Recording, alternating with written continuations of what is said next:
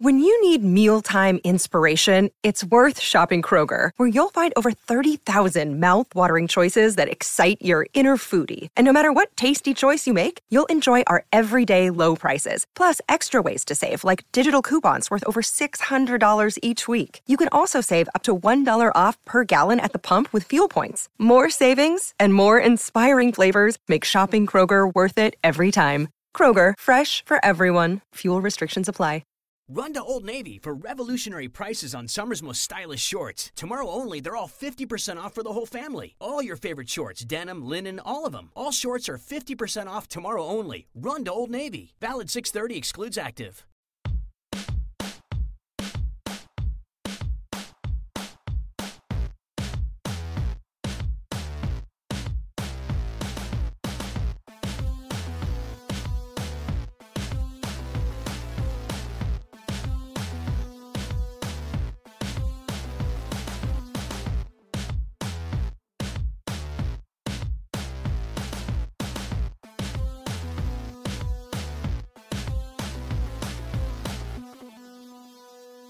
Hey everyone, welcome to the Dunc'd Basketball Podcast. Very special edition, not just any Wednesday night. Great basketball game tonight between the Spurs and Clippers. Spurs win it in OT, 111-107. Lots of gyrations back and forth in this game where both teams looked like they might be in control. What are your takeaways, Danny, overall from this game where the Spurs were able to tie the series?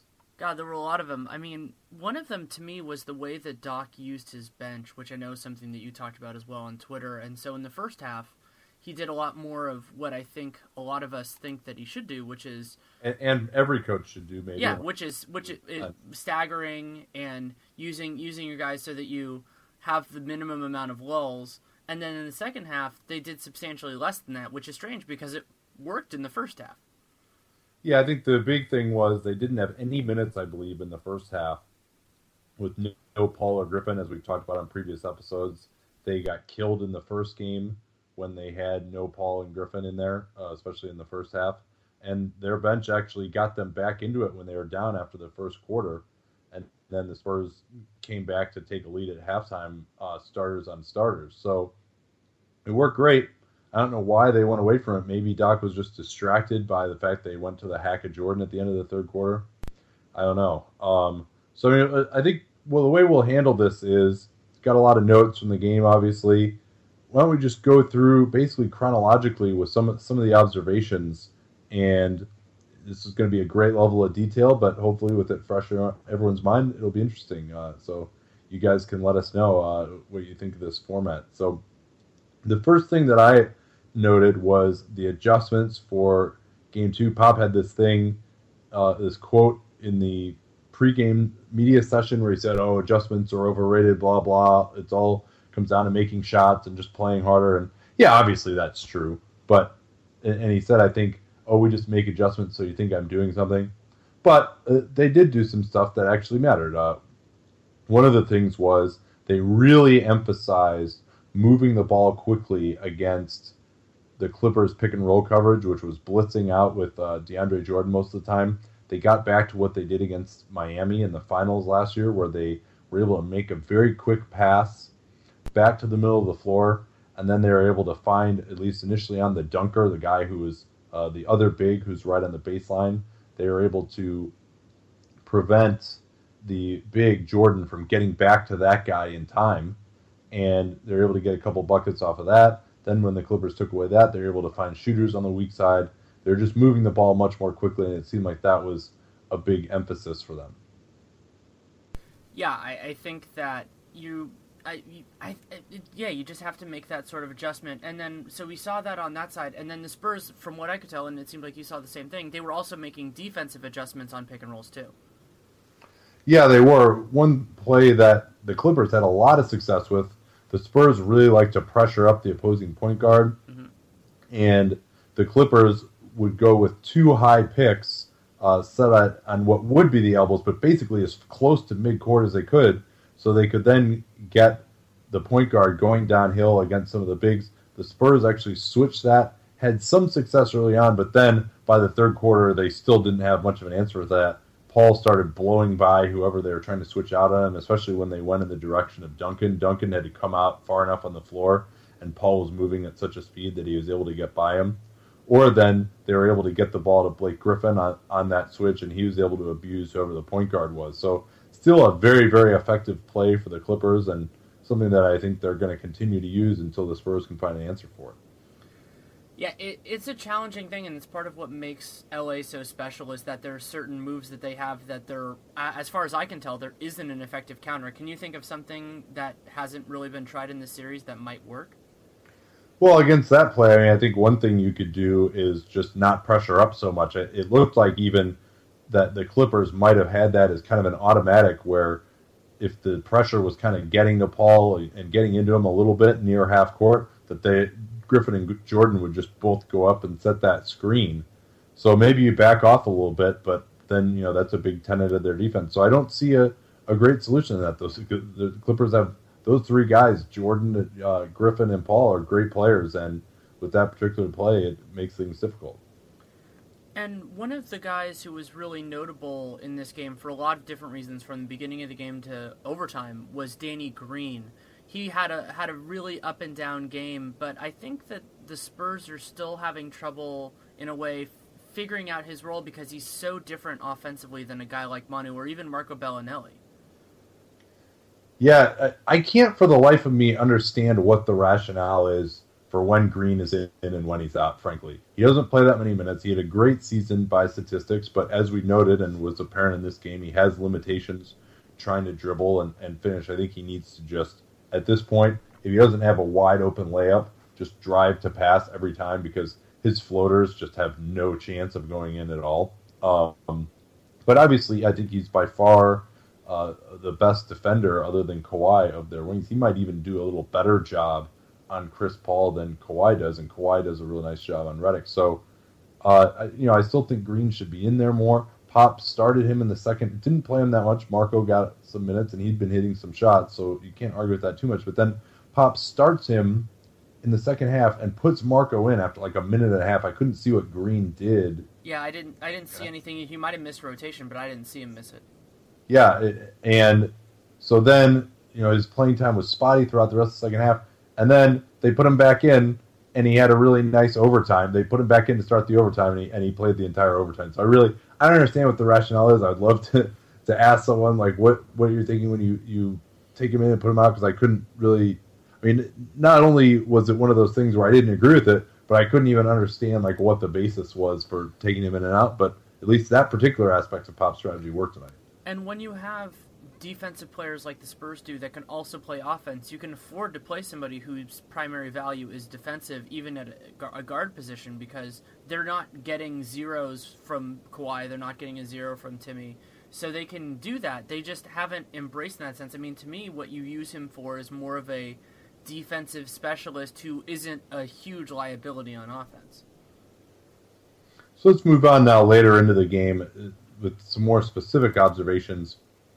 One was that Doc decided for the last 46 seconds of the third quarter to go with that all-bench unit. He at least left Redick in, which is better because then you have kind of at least somewhere to go, although Crawford or Redick doesn't really make that much of a difference with the bench unit.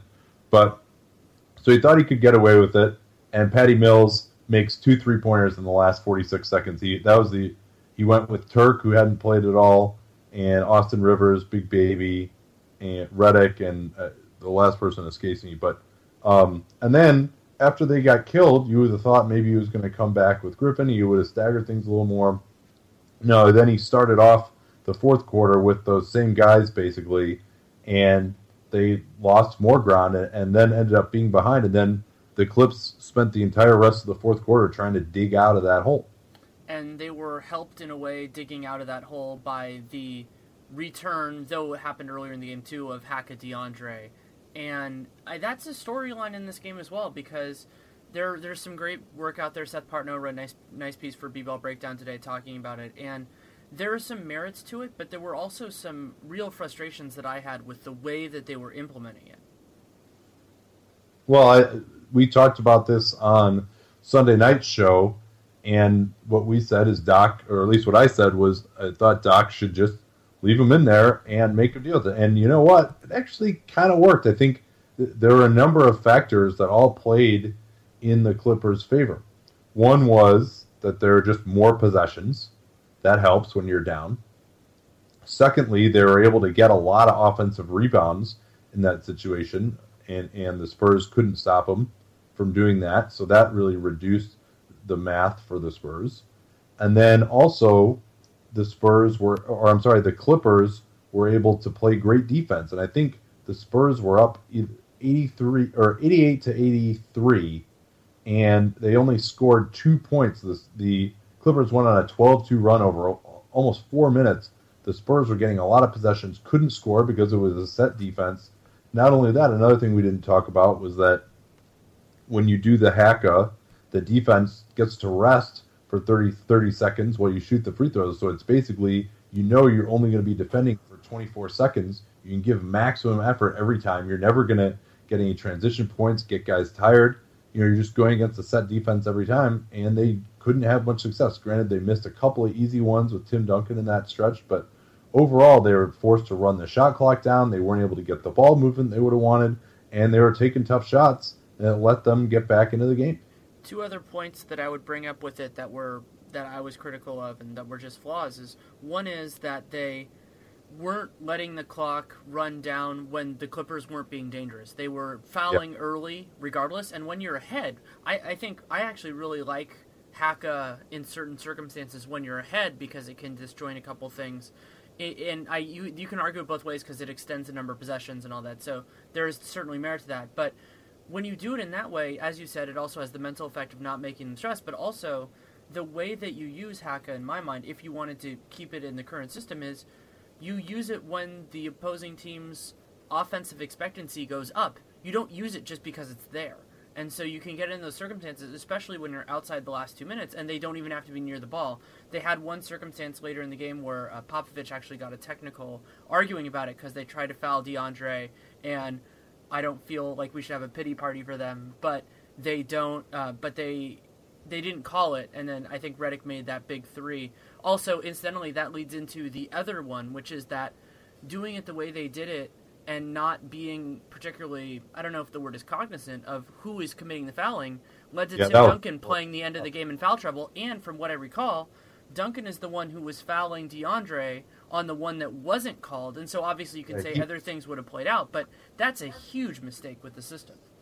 Yeah, Duncan, I think, committed 2 of those fouls. Manu committed at least 1, and then Manu ended up fouling out. And you could see Manu, maybe he was upset with himself for taking an intentional foul on a fast break to foul out, but he was just so upset. He went straight into the locker room. I imagine not because he was hurt. And, I mean, if I were a player, I'd be pretty annoyed too. Like, basically, by fouling like that, you're telling me as a player that you don't have confidence in our defense to actually stop them when we have the lead. And what's more, you're now forcing me to foul so that I don't even get to play the rest of the game. I just fouled out because of this strategy that wasn't really working, and you're making my job way harder now to score offensively. I think we may have reached a point, certainly in this particular game, where it reached the point of diminishing returns. I mean, and Tim Duncan had 5 fouls he managed not to foul out, but he definitely had some times where he came pretty close. He had some blocks. He played great defensively down the stretch, but man, like, what if Tim Duncan fouled out because he got 2 or 3 intentional fouls on DeAndre Jordan on a strategy that didn't work anyway? That's got a lot of egg on your face there. And then also the strategy unwittingly led to Pop's technical, which they managed to dodge a bull down with that J.J. Redick shot hung on the rim forever and like a hanging chad, as Kevin Harlan called it, and then fell off. So maybe that technical could have cost him the game too. I mean, really, we think that Pop is a great coach, and does amazing work behind the scenes, but there are a lot of very inexplicable things tonight, and frankly, that San Antonio was lucky to get out of it. Yeah, and you have to take something from the Clippers, because we talked about how in Game 1, the Clippers played a really, really good game, and they won impressively. They didn't play as well tonight, but they still put a really good effort out there, and they had plenty of chances to win the game. So if I'm a Clippers fan, obviously you don't want to lose a game at home. I mean, a lot of people say a series isn't a series until the road team wins a game.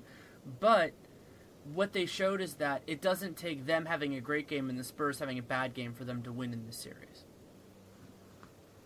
So, yeah, I mean, Bob Voulgaris, who is another great in-game tweeter, noted after the game that the Spurs scored exactly 0 points after DJ free throw attempts. And he also noted that same thing that you did about when to foul. So then we get into down the stretch. The Clippers were up by 2. They did a great job of getting back into the lead. You know, we don't want to take away from the great game that they had. Blake Griffin was unbelievable with his passing tonight.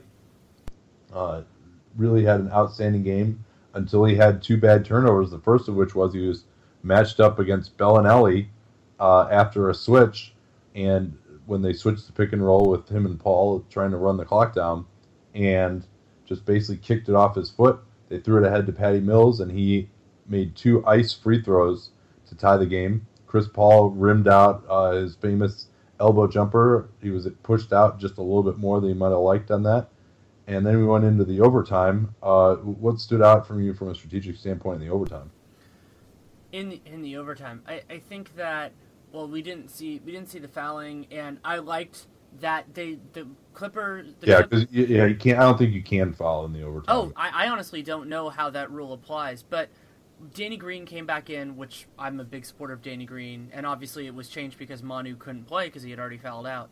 But I really liked on the look that he got, from what I recall. I think it was partially it was a help issue, but his corner 3 was wide open, and I felt like that changed the tenor of the overtime immediately. Yeah. That was the first bucket of the overtime, and what it was Kawhi came off a pick at the elbow. I think it was set by Dia, and Blake Griffin didn't help out well enough.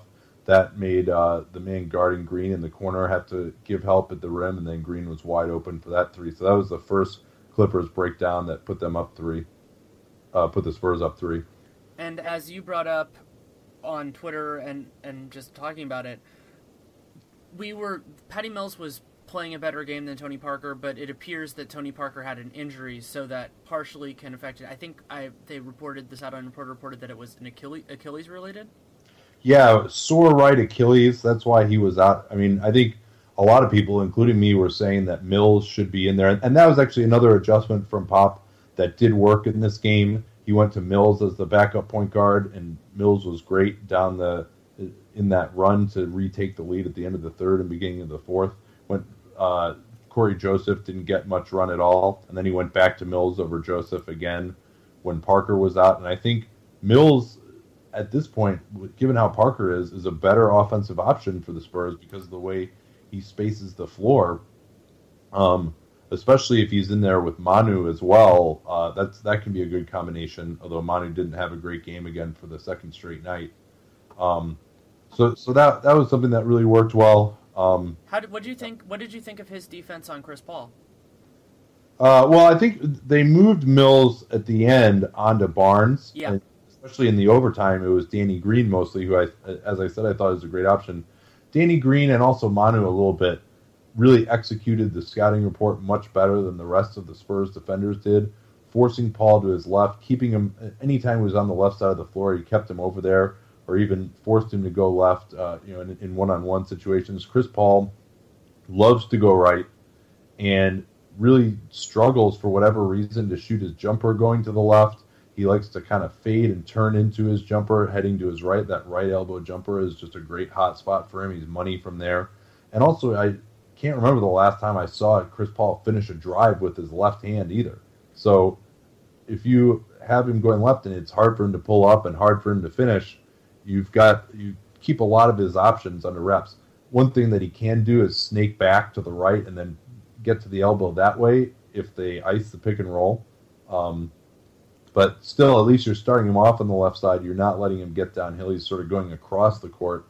And if you really execute the ice well, you can prevent him, as our buddy Doug Eberhardt told me on Twitter, you can prevent him from getting back to the free throw line and snaking back across the court to the right if you play that correctly. So, it was a really nice job from Green. Paul didn't do all that much in the overtime, and that was part of the reason. Another thing with this game, Spencer Hawes 0 minutes and Hito 4 minutes. Yeah, Jordan Farmar also had 0 minutes, surprisingly enough, since he hasn't been since January or whatever it is. Was that really was that a UCLA jab, or was that just a Clippers bench jab? It was a inefficient use of salary cap exceptions jab. Okay, I'll take it on those grounds. Yeah, no, nothing. I got no antipathy for UCLA. I mean, I guess I'm supposed to. I went to U of A for law school, but talking to a guy who has a signed Farmer jersey in his closet, so not a pro one, of course. Another huge play. Paul, I forget exactly how this play originated, but Matt Barnes missed a 3 in the overtime from the right wing. Patty Mills was guarding him. He did a nice job on him because Barnes could be a pest on the offensive glass, and it's a tough matchup for him. But so Mills leaked out, and they were cross-matched. Paul was on Mills, and Paul just sort of stood there just inside the three-point line, didn't get back, and Kawhi Leonard threw a great pass down to Mills for an easy layup, and that was what put the Spurs up 2 possessions and made it real tough for the Clippers to come back at that point. Yeah, that was a huge play, and it was in a lot of ways it was great recognition by all the Spurs of what was a mistake by Chris Paul. I mean, it's kind of one of those things where you need everything to go right. Kawhi needs to hit that. I don't think it's a particularly easy pass. I mean, he hit the pass, and then once you're at that point, that was when I kind of felt like, okay, it's going to take a lot for the Clippers to win this game. Yeah, and then there was another Clippers breakdown too, where the Spurs run a famous play. They ran it to Manu to win a game against the Cavs earlier on when the immortal Joe Harris was guarding him, as I recall, earlier in the year. I think Cleveland fans very happy he has been excised from the rotation. But basically, it's what a zipper cut is when a small player starts in the vicinity of the rim and goes back to the free-throw line or top of the key area. So what the Spurs will do a lot of times is they'll fake that. They run that a lot, so whoever's guarding him is going to get topside on him, just anticipating it, and then the guy will just go back door, be wide open, and they do that in a way where the bigs are high, so there's no help for it. And Matt Barnes gave up an easiest layup you're going to get to Kawhi. He did a great job of selling it and cutting back door on him. So that was another play that was huge in the overtime. Yep. Anything else you want to go through in this game? Well, I mean, there's still the make-or-miss league aspect to it. Spurs are up by 6. The Clippers come out. They try to run a play with a pin down. I think for Redick, it was hard to tell what was going on because the Spurs took him totally out of it. Doc was just like apoplectic on the sideline, fist pumping and not happy about it. And then Chris Paul makes an amazing shot. Then the Clippers get another stop. Could have been a shot clock violation. Great that the refs did not call that. And let the Clippers get out in transition. Not very good transition defense from Kawhi. Let J.J. Redick get a wide-open 3 that could have tied it. Went down about as far as it can, and it popped out, and that was the game. The other thing that I wanted to mention is I was disappointed in the Clippers' last possession of regulation. They had, I believe, was about 8 seconds. I think it was 7.9, 7.6. And it looked like the goal of the play was to get Chris Paul a mid-range to deep mid-range two-pointer. It ended up being on a switch Tim Duncan, but I feel like you should force the Spurs into potentially trying to make a mistake, and also considering Tim Duncan had 5 fouls, if you even push it that way and let's say you don't get something, I think he's going to play that a little bit differently and maybe create an opportunity for you for either to draw that foul or to get a look because he doesn't want to commit it. Tim did a great job, especially considering that he had the 5 fouls on that play. I would have liked to have seen something a little more creative. At least it wasn't a straight ISO. They just did a pick and roll. They got the switch. Chris Paul, but Tim forced him out maybe another couple of steps from where he might like to be on that shot and was able to get his long arms up on Paul. But, yeah, I mean, I think you can get a little bit more in those situations.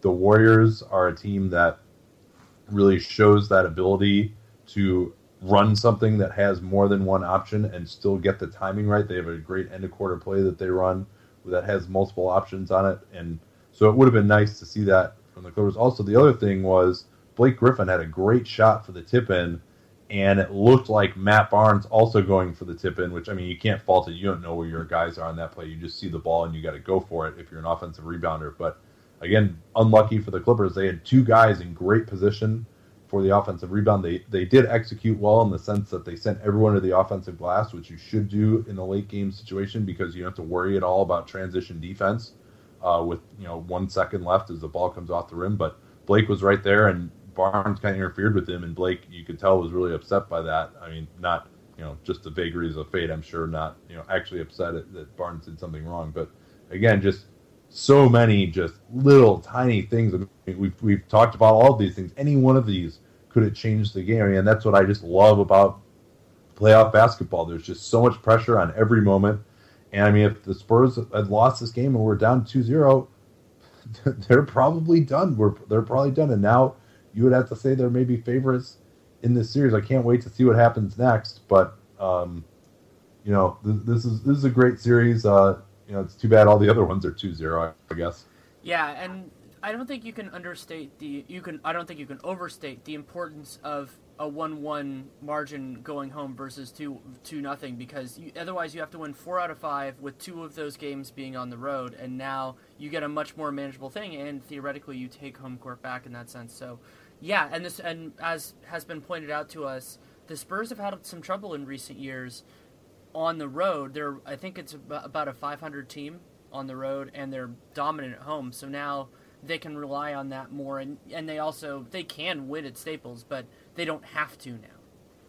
Yeah, although I will say this, I think if the Spurs intend to win this series, they need to win both of these games. When you're the road team, it is really, really tough to win if you go back 2-2 tied up. I mean, you feel like it's tied, we're in it, but the statistics show that the home team in a 2-2 tied series is overwhelmingly likely still to win the series. It's not nearly as much of an advantage as you would think. So if the Spurs are going to win this series, I think they need to be up 3-1 going back to LA. So why don't we move on to some of the other events? There were 2 other games, and we're not going to spend a lot of time so much because that Clippers-Spurs game was so good, but Memphis-Portland, again, Memphis just locked down Portland. Dame Lillard not able to get anything going. I think that he really misses the presence of Wes Matthews providing more spacing because he was someone who either, if he went under the pick and roll, he could shoot the 3, and he's been off from 3 too. That's a big part of it. But then also, when he was able to turn the corner because they went over the screen, there weren't nearly as many bodies in the lane as there are now. A lot of that's Memphis's great D also, but that additional spacing that Matthews provided, and then would either leave LaMarcus Aldridge open on that pick and roll, or you would have less help at the rim. So Dame really struggling to finish the rim, can't make a 3. Extremely disappointing performance from him. You have any thoughts you want to share on that game? Yeah, the other thing that I would convey is that there is a value to shooting 3s, even if you're not making them at as high a rate as Wesley Matthews, and that, I think, is what we're seeing with those guys. Allen Crabbe attempted 1 3 in this game. C.J. McCollum was 0 for 4. So when you're talking about the way guys are spacing, and as we talked about in the Washington series, even some of it is the perception of shooting. Drew Gooden's getting attention from Toronto's bigs, even though he's not making those shots. And so it's the idea of gravity in that sense. That's one of the terms, buzzwords that's out there for it now. And I think that the lack of appropriate substitutional depth is a big factor. If Anthony Morrow was the the third swingman for them, it would obviously be very different. And so I think that you're completely right that is a major explanation for it, because defenses know that they're not going to get killed by preventing Damian Lillard from getting what he wants there.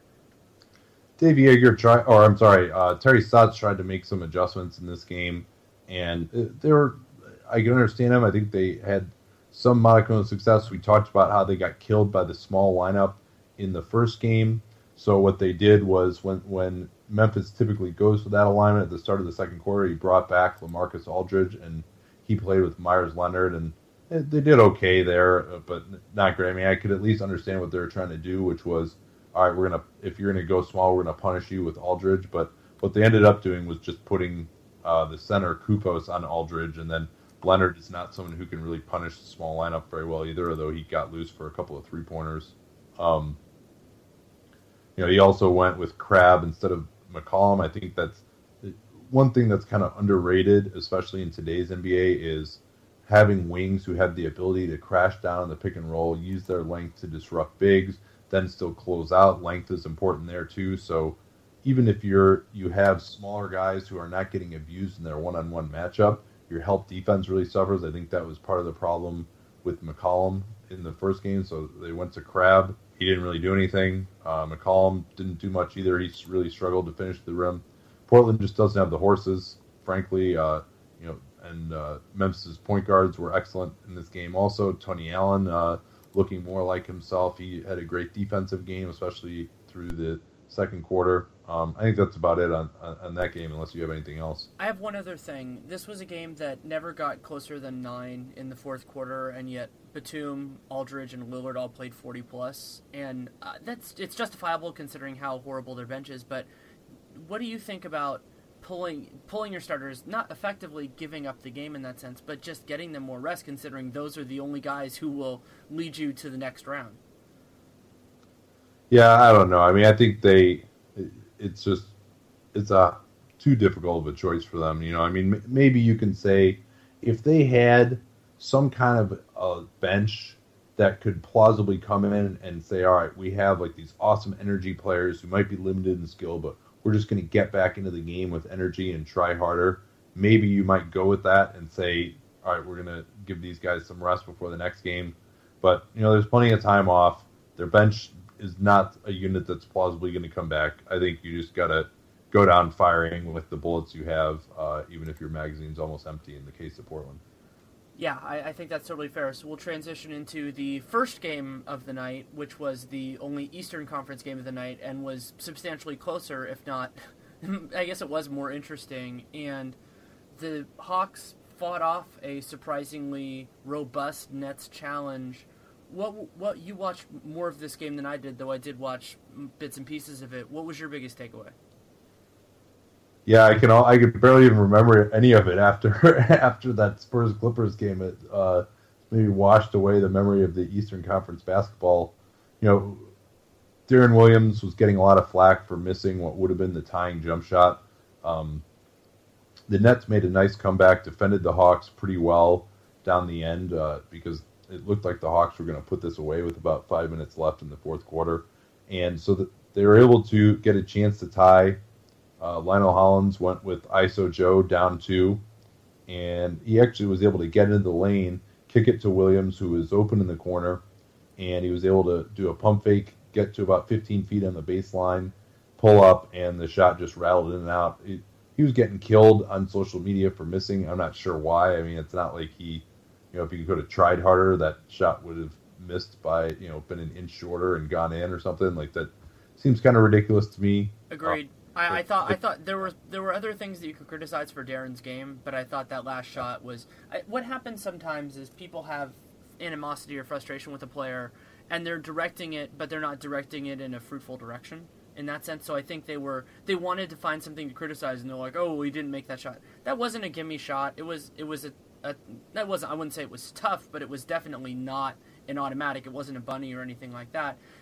To me, the more egregious one, though it wasn't as bad as it looked in real time, was his mistake on the other end that led to the DeMarre Carroll easy back cut, I believe was a dunk or was a layup, either way.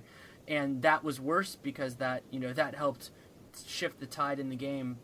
And I don't even think that was effort based. I think that was judgment based. Yeah, no, I understand it a little more after looking at the replay. He actually, there was someone open that he sort of thought about rotating to a little bit too late, and that's how Carroll got behind him. It looked ugly. It wasn't a great play, but maybe there should have been some help there, or he was put in a difficult position because the Nets failed to switch the way they should have out top on that play, and there was somebody at the top of the arc before then. But DeMarre Carroll was able to back cut him for a layup. It was one of the few buckets the Hawks were able to manage during that stretch to kind of stay ahead. One other note, a very little strategic thing that was great was the Hawks actually went with no point guard on the defensive possession when they were up by 2. They replaced Jeff Teague with Kent Bazemore. He was actually on Darren Williams. And when Johnson drove, Bazemore was able to help down on Brook Lopez, still get out, run Darren Williams off the three-point line, which is critical when you're up two. At least you force him to only take a shot that can tie it, and then Williams missed. So I think if that's Jeff Teague, he isn't able to do both of those things. Great sub by Coach Bud, even though you wouldn't theoretically. Most coaches are just like, all right, we need a point guard in there, but he knew it was a defensive possession. It didn't matter. He went with Bazemore, and that paid off. Yeah, it did. I'll note that Bazemore, he can defend ones. I think a position is who you defend. He can't run an offense, but he can defend point guards. But yeah, I wouldn't say it's necessarily a gutsy call, but it's definitely a smart one, and the call that more coaches should make. Well, so let's move on to a couple of news items. One is in Dallas, Chandler Parsons. He's out for the season now. Is that what they're saying with the knee issue?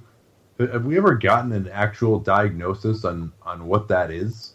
I haven't heard one, and what's interesting is I believe it was Carlisle was asked about it a few days ago, and they didn't seem like it was as severe as they were saying. Kind of, it wasn't as severe as they were concerned about, and now he's missing the rest of the year with it. So it could be an issue of just things change. That does happen. Or it could be an issue that they were more optimistic and then they realized that they couldn't keep playing that they couldn't realistically have him play. So that's a huge blow for them. And yeah, I mean, I think that loss makes it very, very, very, very, very tough for them to win this series.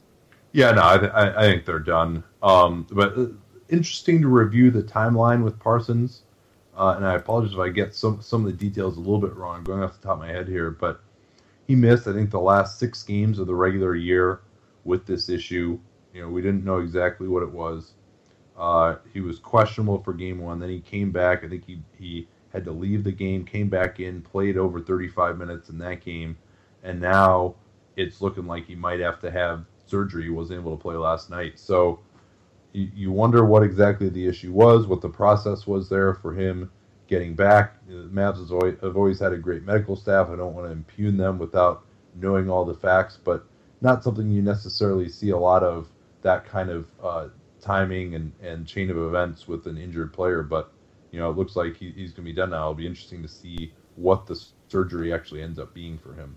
And the Mavericks also have a second player who's out for the rest of the season, ostensibly because of a back injury, and that's Rajon Rondo. And it was kind of jarring in a sense, but I would say in a positive way as a media member, that apparently Carlisle was asked about it, and he said he's not going to play in our uniform again.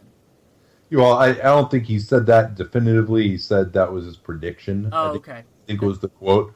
But, yeah, I mean, and I don't want to say a guy's not injured when he says he's injured. The timing is a little suspicious, but I at least take him at his word unless I have reason to think otherwise, a hard reason to think otherwise. Fair. But the fact is, they'll probably be better if he doesn't play, given the way that he's played basically the entire time that he's been there. I think his free agency might do better if he can say, well, I was injured, that's why I wasn't playing that well. And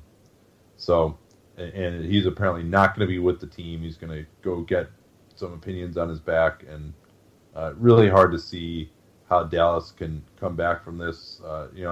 Maybe you can say they're going to rally now. They might win Game 3 with kind of this energy suck off their back. I mean, that's sort of been a buzzword as well of late with guys like Enes Kanter or Josh Smith leaving their teams, and maybe the Mavs will be energized by that. But as we talked about last night, they don't have the horses in the series. Oh, come on. You're saying Raymond Felton can't key their comeback in the series? He actually hasn't been that bad this year in the couple hasn't. that I've seen, but he did hit a game-winning shot in a completely meaningless game against Denver. But so that's probably enough on the Mavs. The biggest NBA news of the day is Scott Brooks is fired. Yeah, and he's fired, and we'll have to see how their coaching search goes. It seems to me like you make this kind of a massive move with somebody in mind. Whether that, we don't know who that is yet. The two names that are floating around are Billy Donovan and Kevin Ollie, who both have connections with either the Thunder or the Thunder players. But I think that it will be a wider search than that. But my instinct is that when you fire an incredibly popular coach, Though the Warriors apparently did this without having somebody in mind, considering how close Steve Kerr was to going somewhere else, it feels like that's the way to do it. Yeah, that may not be realistic. It's probably especially not realistic when you're looking at potentially hiring assistant coaches from other teams who might still be in the playoffs. Alvin Gentry comes to mind. He is someone who, at least given the credit that he's gotten for the ball movement-oriented system the Warriors have installed this year, the way they played in Phoenix, where they moved the ball a little bit more and spaced the floor, I think that he would be someone who would very much come to mind for me as someone who can fix Oklahoma City's very specific ailments that we talked about yesterday. I gave most of the rest of my thoughts in yesterday's show, but just to summarize, I think that you want somebody who can fix their biggest problem, which is having a little better offensive system with more ball movement.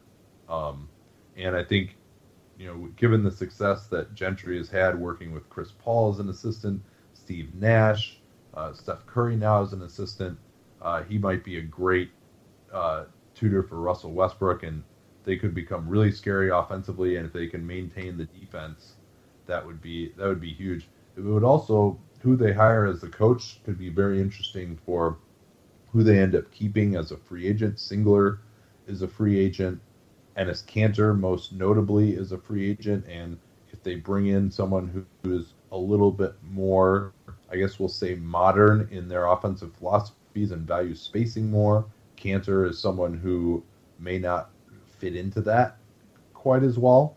But we'll see who they hire. I think you got to get someone who has some sort of a track record, or at least a high-level assistant who does, getting a more complex system where it's not just sets. You have something to fall back on, and you're moving the ball from side to side and attacking and spreading the floor a little bit more as shooters and letting that great individual talent go to work.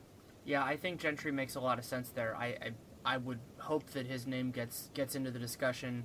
I also think it would be good for them, especially if they go with Gentry, though he has plenty of head coaching experience. I've been thinking a lot about the idea of bringing in somebody as a defensive coordinator as well. Ron Adams gets credit for doing that with the Warriors, or maybe even the recently fired Mike Malone, who I think would relish the opportunity to be a piece of what Oklahoma City is going to do the next couple of years. All right, I think that's all we've got for today. Thanks again for tuning in. We will be back tomorrow night and talking about the Warriors and Bulls play tomorrow. Who else? Who am I forgetting? I'm totally just in my own world now after the intensity of that Spurs-Clippers game. We also get Game 3 of Cavaliers-Celtics, this one in Boston. Ah, all right. Well, good. Yeah, those will be two interesting games tomorrow.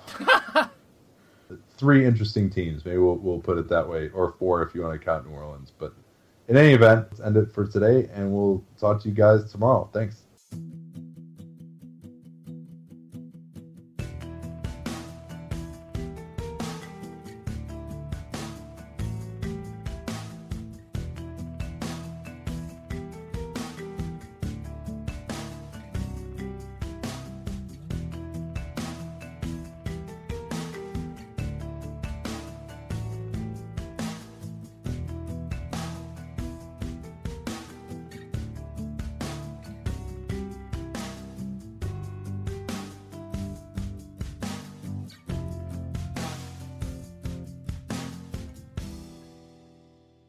Run to Old Navy for revolutionary prices on summer's most stylish shorts. Tomorrow only, they're all 50% off for the whole family. All your favorite shorts, denim, linen, all of them. All shorts are 50% off tomorrow only. Run to Old Navy. Valid 6/30, excludes active.